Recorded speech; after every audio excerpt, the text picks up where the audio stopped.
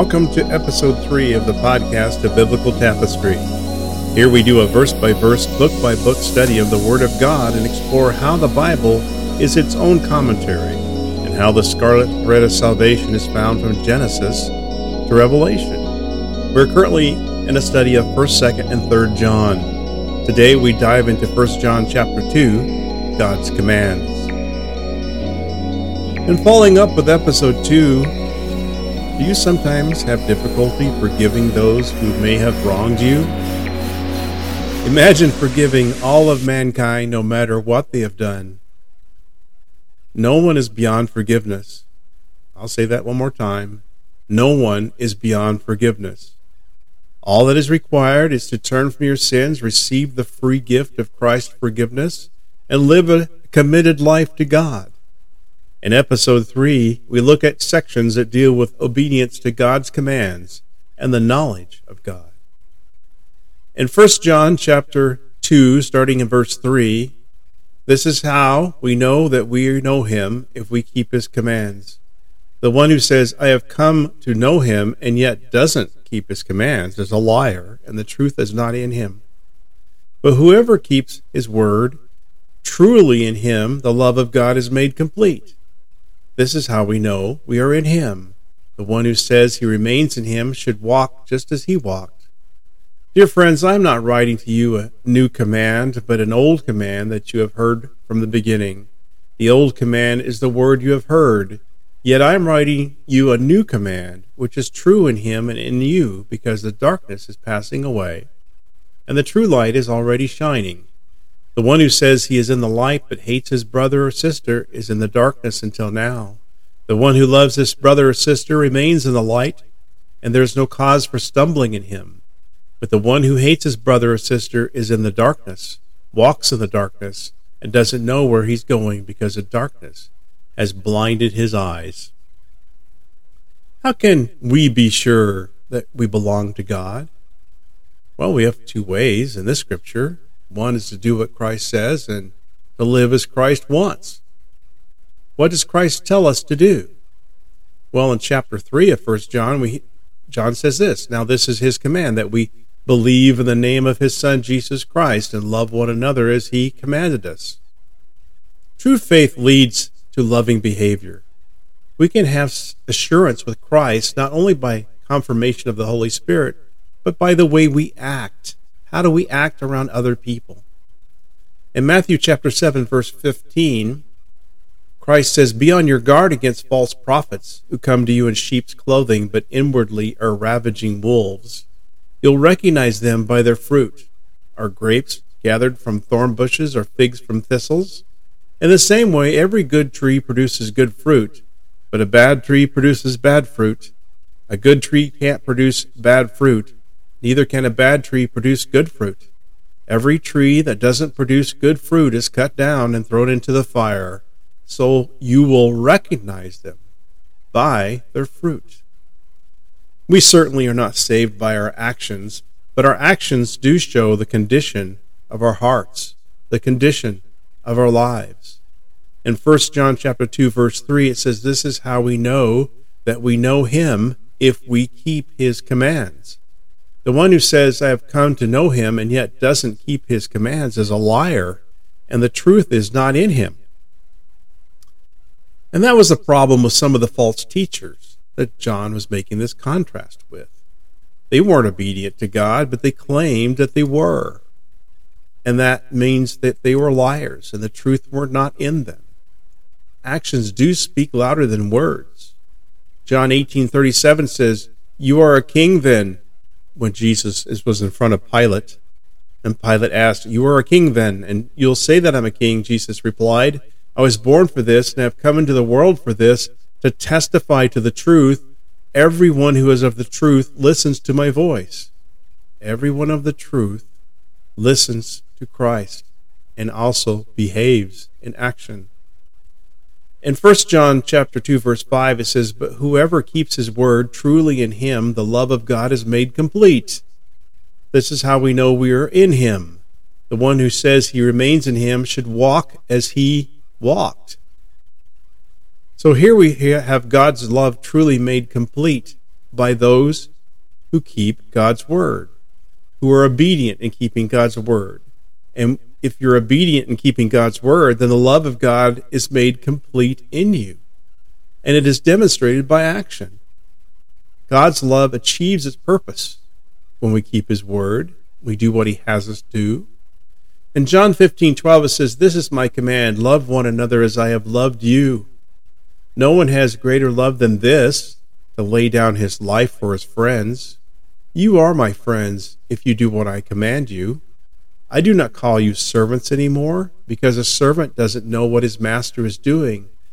I have called you friends, because I have made known to you everything I've heard from my Father. You did not choose me, but I chose you. I appointed you to go and produce fruit, and that your fruit should remain, so that whatever you ask the Father in my name, he will give you." God intended for this relationship with the assurance of God's love in our lives from the beginning. When Jesus was in the Garden of Gethsemane, he prayed for all believers then and in the future. In John chapter 17, verse 20, it says, "I pray not only for these, but also for those who believe in me through their word. May they all be one, as you, Father, are in me and I am in you. May they also be in us, so that the world may believe you sent me. I have given them the glory you have given me, so that they may be one as we are one. I am in them, and you are in me, so that they may be made completely one, that the world may know that you have sent me and have loved them as you have loved me." Verse 6 again in 1 John chapter 2 says, "The one who says he remains in him should walk just as he walked." What does this mean? Well, the word remains or resides, depending on your translation. The Greek word here indicates a close, intimate, and permanent relationship between the believer and God. It's very important to note that for the author of the Gospel of John and the Johannine epistles, every genuine Christian has this type of relationship with God. And the person who does not have this type of relationship is not a believer at all. And that's absolutely in spite of what he or she may claim. It doesn't mean that we need to choose 12 disciples, perform miracles, and be crucified as Jesus was. What it means is that we need to obey his teachings and follow his example in complete obedience to God and loving service to people. In 1 John chapter 2, verse 7, it says, "Dear friends, I'm not writing you a new command, but an old command that you have had from the beginning. The old command is the word you have heard, yet I am writing you a new command, which is true in him and in you, because the darkness is passing away, and the true light is already shining." How is obedience to God both an old and a new command? It is old, as it comes from the Old Testament. Leviticus 19:18 says, "Do not take revenge or bear a grudge against members of your community, but love your neighbor as yourself. I am the Lord." And it's also a new command because how Jesus reinterpreted it in a radical new way. John 13:34 says, "I give you a new command. Love one another, just as I have loved you. You are also to love one another. By this everyone will know that you are my disciples if you love one another." So how is love expressed? Well, it's respect, self-sacrifice, servanthood, selfless giving, reaching beyond friend to enemies, unconditionally loving people. John 15:13 says, "No one has greater love than this, is to lay down his life for his friends." Matthew 5:43 says, "You have heard that it was said, love your neighbor and hate your enemy. But I tell you, love your enemies and pray for those who persecute you, so that you may be children of your Father in heaven. For he causes his sun to rise on the evil and the good, and sends rain on the righteous and the unrighteous. For if you love those who love you, what reward will you have? Don't even the tax collectors do the same? And if you greet only your brothers and sisters, what are you doing out of the ordinary? Don't even the Gentiles do the same? Be perfect, therefore, as your Father is perfect." Can we grow spiritually and hate and ignore others? I think not. What do relationships look like when there is at the same time a growing relationship with God? In 1 John chapter 2, verse 8, it says, "Yet I'm writing you a new command, which is true in him and in you, because the darkness is passing away and the true light is already shining." In verse 8, the true light shines when we love others, know forgiveness, and overcome evil. The world around us needs to see Jesus through Christians and through their behaviors. In Romans chapter 13, verse 8, "Do not owe anyone anything except to love one another, for the one who loves another has fulfilled the law." The commandments, "Do not commit adultery, do not murder, do not steal, do not covet," and any other commandment are summed up by this commandment: love your neighbor as yourself. Love does no wrong to a neighbor. Love, therefore, is the fulfillment of the law. In Ephesians 5, 1 and 2, "Therefore be imitators of God as dearly loved children, and walk in love as Christ also loved us and gave himself for us, a sacrificial and fragrant offering to God." James 2:8 says, "Indeed, if you fulfill the royal law prescribed in the Scripture, love your neighbor as yourself, you are doing well." 1 Peter 2:13, "Submit to every human authority because of the Lord, whether to the emperor as the supreme authority, or to governors, or to those sent out by him to punish those who do what is evil, and to praise those who do what is good. For it is God's will that you silence the ignorance of foolish people by doing good. Submit as free people, and not using your freedom as a cover-up for evil, but as God's slaves. Honor everyone. Love the brothers and sisters. Fear God and honor the emperor."